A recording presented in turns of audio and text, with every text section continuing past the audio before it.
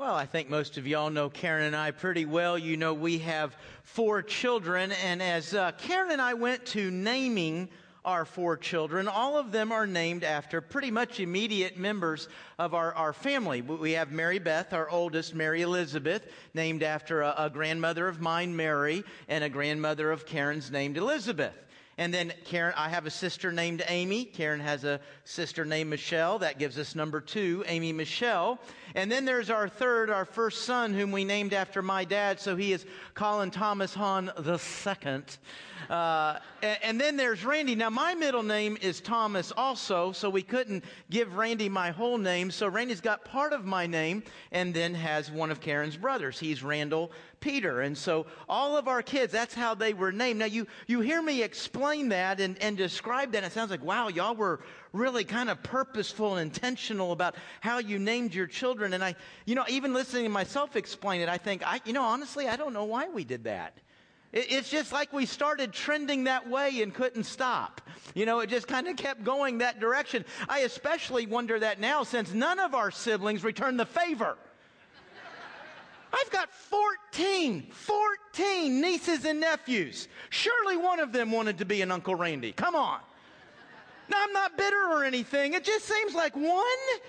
No. Yeah, folks, it's kind of funny when we think about naming children in our culture, in America, there's really not a lot to it. It doesn't get very extensive. About the most extensive it gets is if we name somebody after somebody, a family member, a celebrity, somebody we look up to in life and culture. We might name them after that. Most of the time we don't have any real meaning attached to the name. Most of us will go to some tourist place and buy a rock or something that has our name on it with the meaning of our name. That's, that's what my name means, and that's about it.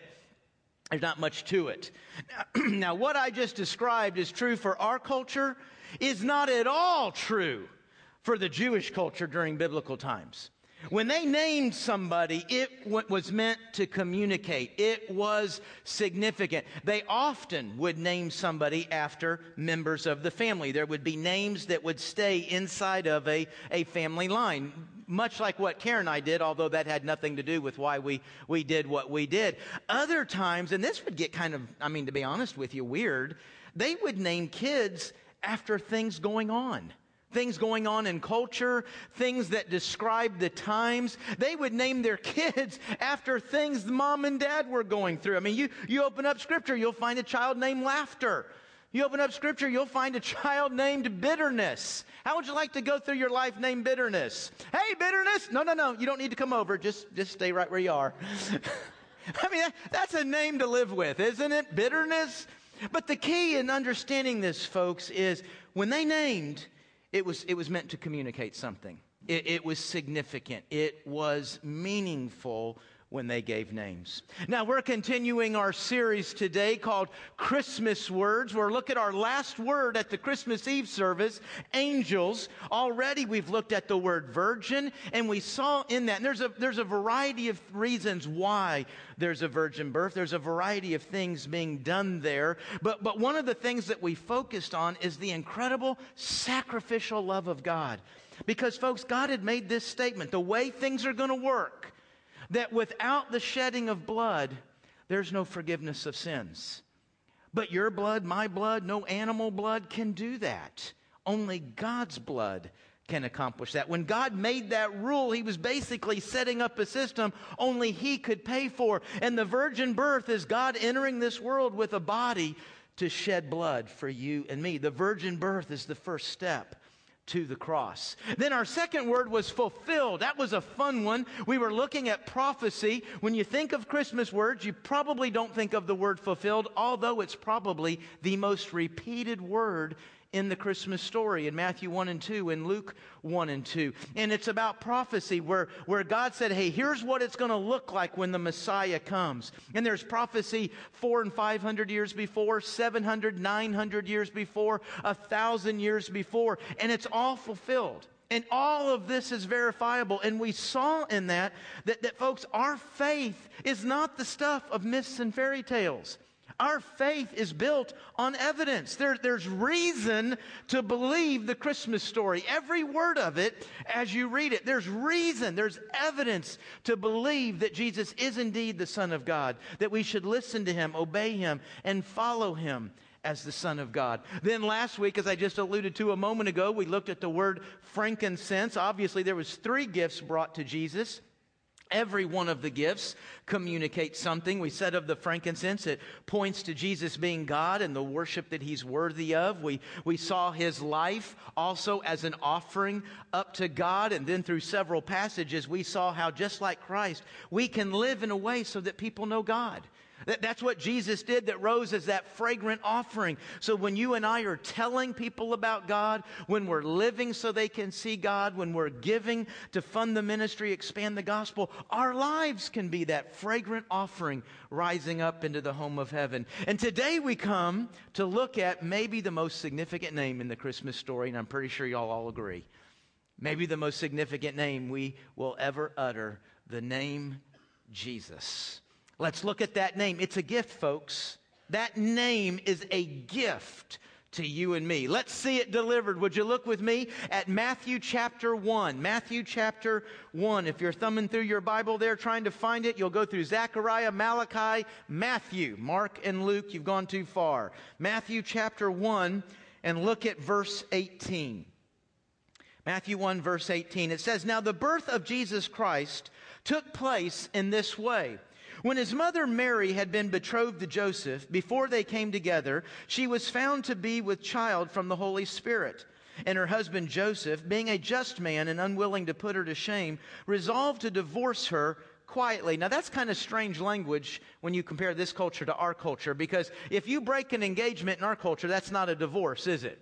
But in this culture, when you got engaged, you were actually legally considered married. You would take on the title husband and wife. There hadn't been a ceremony yet. You hadn't moved in together. You hadn't, or as they say here, come together to produce something. That hadn't happened yet. But even during this engagement time, you were legally married. And so to break the engagement would have required a divorce. And so that's why that language reads like it does in verse 19. Verse 20, "But as he considered these things, behold, an angel of the Lord appeared to him in a dream, saying, 'Joseph, son of David, do not fear to take Mary as your wife, for that which is conceived in her is from the Holy Spirit. She will bear a son, and you shall call his name Jesus, for he will save his people from their sins.'" As we studied the virgin birth, we all know that Jesus arrived here. Jesus' entrance here was in a very special way. It was so special that Joseph wasn't buying it. And who would? Would you? No, you wouldn't. I'll answer no, you wouldn't buy that story either. And so God had to intervene. God had to intervene in a supernatural way to get Joseph to buy into this. And so he sends an angel, and the angel begins to explain to Joseph how Mary came to be with child. And to me, it's almost like the angel is giving Joseph a little rat-a-tat-tat on the head, saying, "Come on, Joseph, do the math here." Now, if you'll go back to my sermon on fulfilling prophecy, hey, the Messiah, it was prophesied, would come through a virgin birth. Also through the line of David. Do you see the angel addressing Joseph in that very formal way? "Joseph, son of David." Joseph, do the math here. Son of David, virgin birth. This is what God has been saying all along. Don't be shocked. Don't be surprised that God is actually doing what he said he was going to do. Sure, it might have been 700 years ago. It might have been 900 years ago. But God is going to do it. And now that you know what's going on here, Joseph, marry that girl. And then name that boy Jesus. Jesus. In Hebrew, it's Yeshua. And it literally means the Lord our salvation. Remember, it's not just that's what they would put on a bookmark or on the bottom of a rock that you and I buy at a tourist place. No, when they said his name, they were literally saying the Lord our salvation. That's how they would have understood his name. And so the angel is literally saying, name the boy the Lord our salvation. Why? Because he will save people, which is a derivative of salvation. He will be the salvation of people, you and me, from our sins. And right there, folks, is where you and I are delivered, given as a gift, the greatest word that can part any human lips. For it is at this name, that all prayers are answered. You remember what Jesus said in John 14:13. If you ask anything in my name, I'll do it. What an incredible thing. You and I can go before the Father. We can say prayers. And when we deliver those prayers in the name of Jesus, we have the confidence that they're going to be done. Now, that name or that phrase, in the name of Jesus, that we put as a tag on all of our prayers, it's not a magic incantation to all my wishes and desires. Remember, the name means something. So when I'm praying in the name of Jesus, I'm praying in his character. I am praying in who he was. I'm praying in what he's like. It's like Jesus saying, when you pray, when you deliver those prayers to the Father, you're saying, Father, as I've crafted these prayers, I've crafted them around the character and the person of Christ. I've sought to craft them around his purposes and his work to the best of my ability, to the understanding of your word. That's how I'm offering these prayers. In other words, Jesus is kind of telling us how to pray when he says, pray in my name. And when we do that, it's going to be answered. It's at the name of Jesus that every knee is going to bow. Only one name will do that. Philippians chapter 2 says, so that at the name of Jesus, every knee should bow in heaven and on earth and under the earth. That pretty much covers it, doesn't it? Under the earth. And every tongue will confess that Jesus Christ is Lord, to the glory of God the Father. Can you imagine that moment? Can you imagine that great day of judgment? You realize what this is saying? It's saying every saved person, every unsaved person, every God lover, every God hater, every king, every slave, every rich person, every poor person, every devil, every angel, everyone is going to bow, and they will say over and over and over, Jesus is Lord, Jesus is Lord. And some will say that to great joy and celebration as they are ushered into eternal righteousness and heaven with God. Others will make the exact same statement, but to their own judgment and condemnation as they're ushered into eternal punishment, which Jesus describes as a place of weeping and gnashing of teeth. There's no question whether every human ever in existence will say Jesus is Lord. They will. The question is, will it be a statement of their faith and salvation, or will it be a statement of their judgment and condemnation? For you see, folks, you and I, we're not okay. I'm not making a statement about how your family sees you, or how your coworkers see you, or how this community sees you, or whether you're a good person or a bad person. I'm saying before God, you're not okay.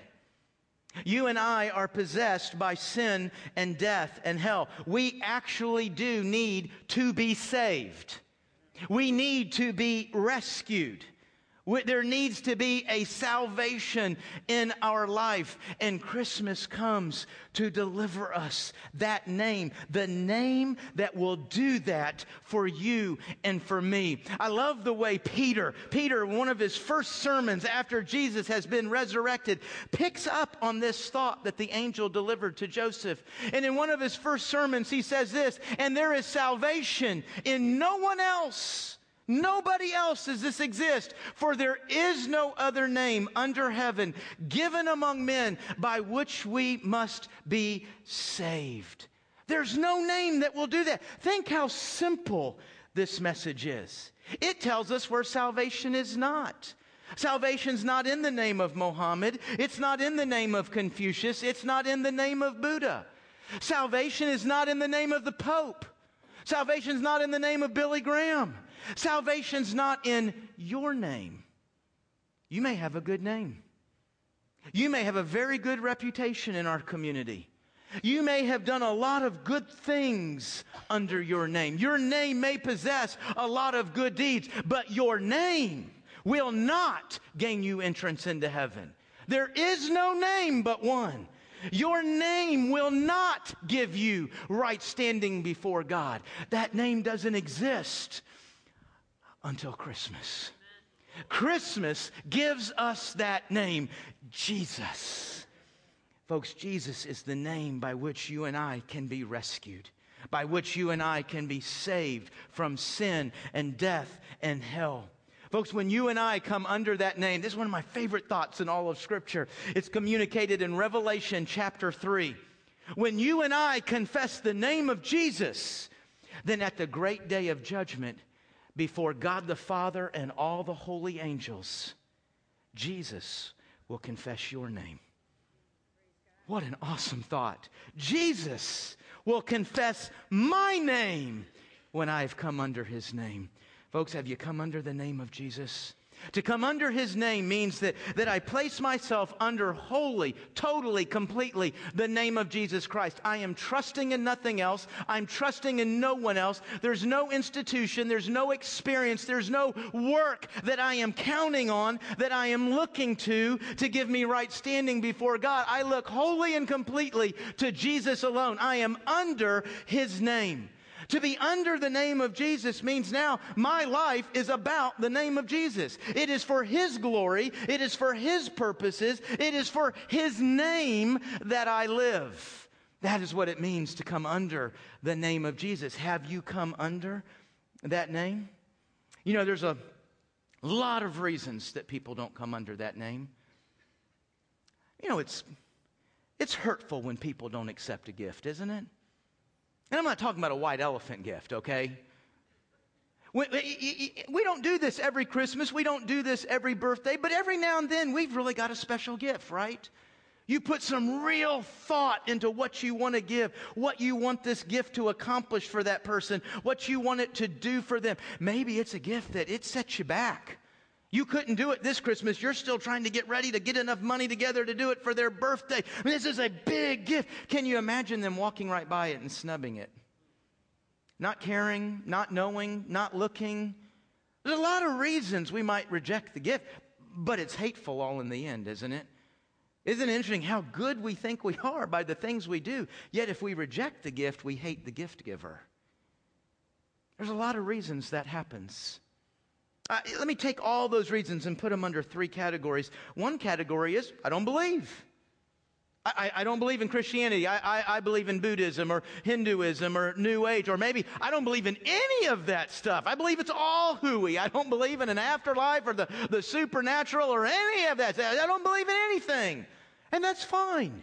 You certainly can make that choice. Jesus says there is a tremendous consequence for that choice. Unbelief is eternal life in hell. Eternal life separated from God. Another reason we don't believe is, and I'm not saying any person says this, though there are people that do, but it's what the actions of our life end up saying. And this is what we're saying about the gift. I don't need it. I'm good enough. I'm good enough without it. You know, I choose the right religion. I choose the right church. I do good deeds. I'm a pretty good person. I'm respected by folks. You know, I believe I'm okay. As a matter of fact, you know the religion I chose? I chose Christianity.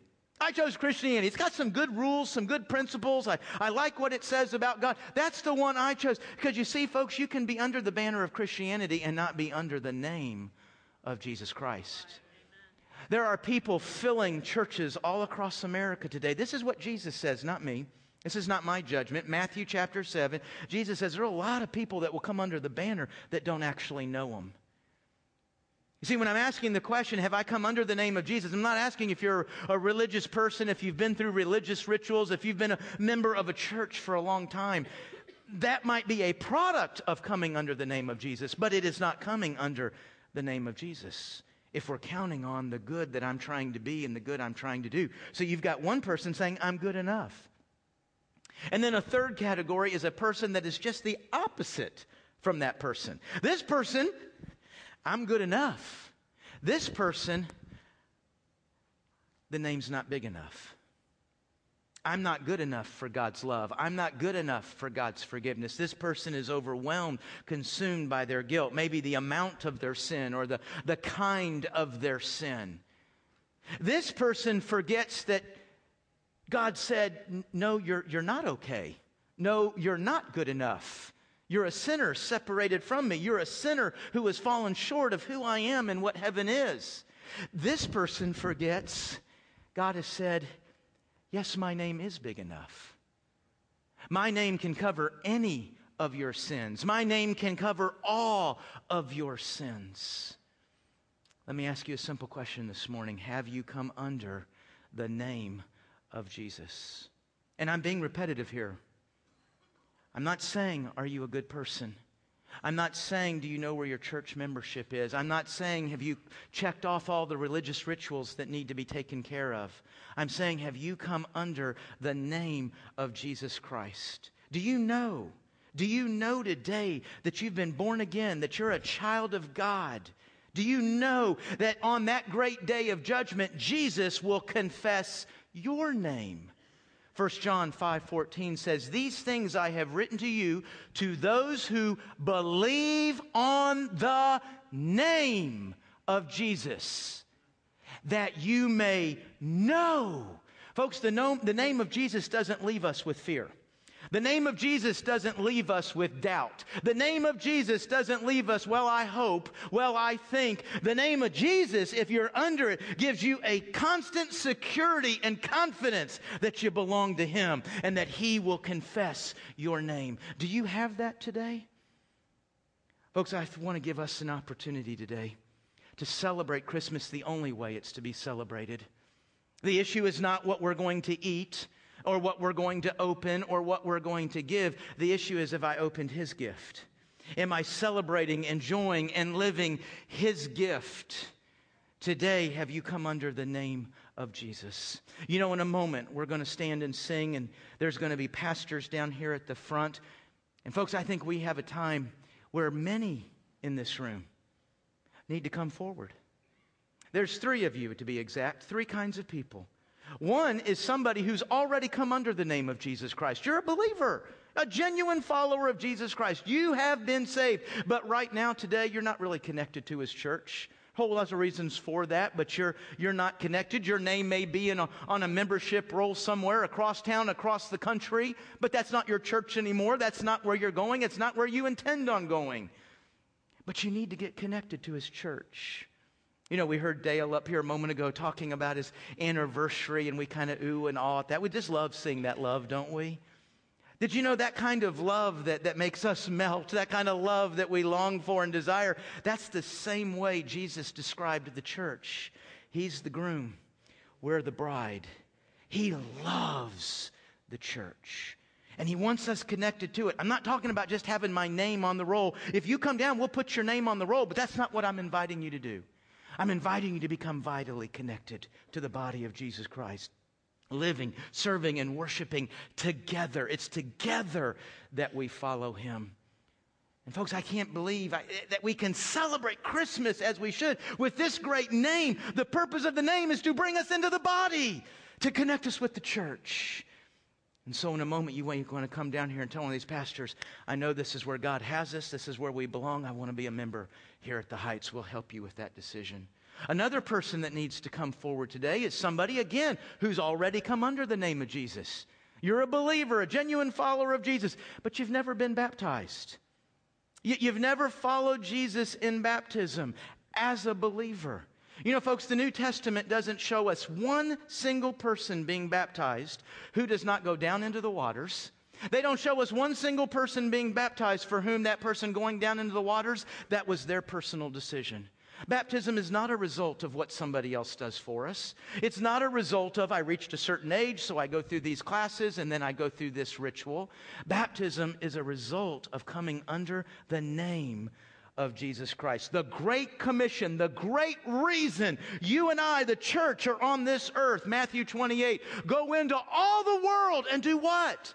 Baptize them in the name. You see, when you and I go into that water, we're identifying my life with His life, my name with His name.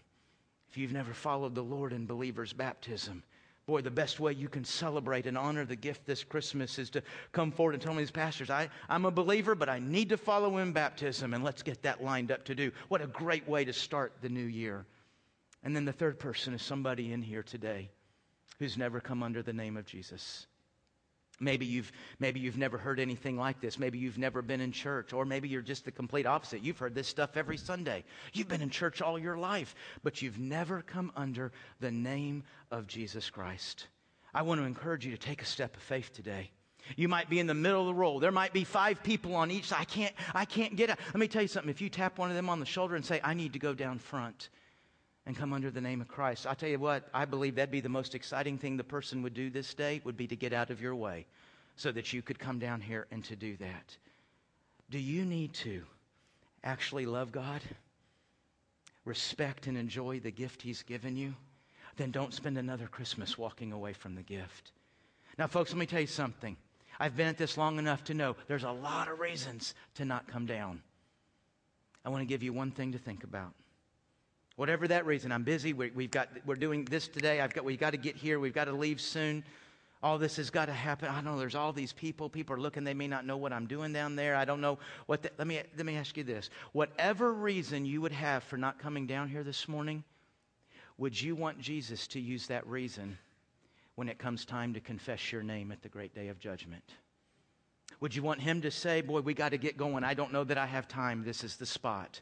Boy, I don't know. There's a lot of people. There will be a lot of people looking. There will be billions of people looking when it comes time to confess your name before the Father and the holy angels. What reason would you use today for not coming forward? Do you want Jesus to use that reason when it's time to confess your name?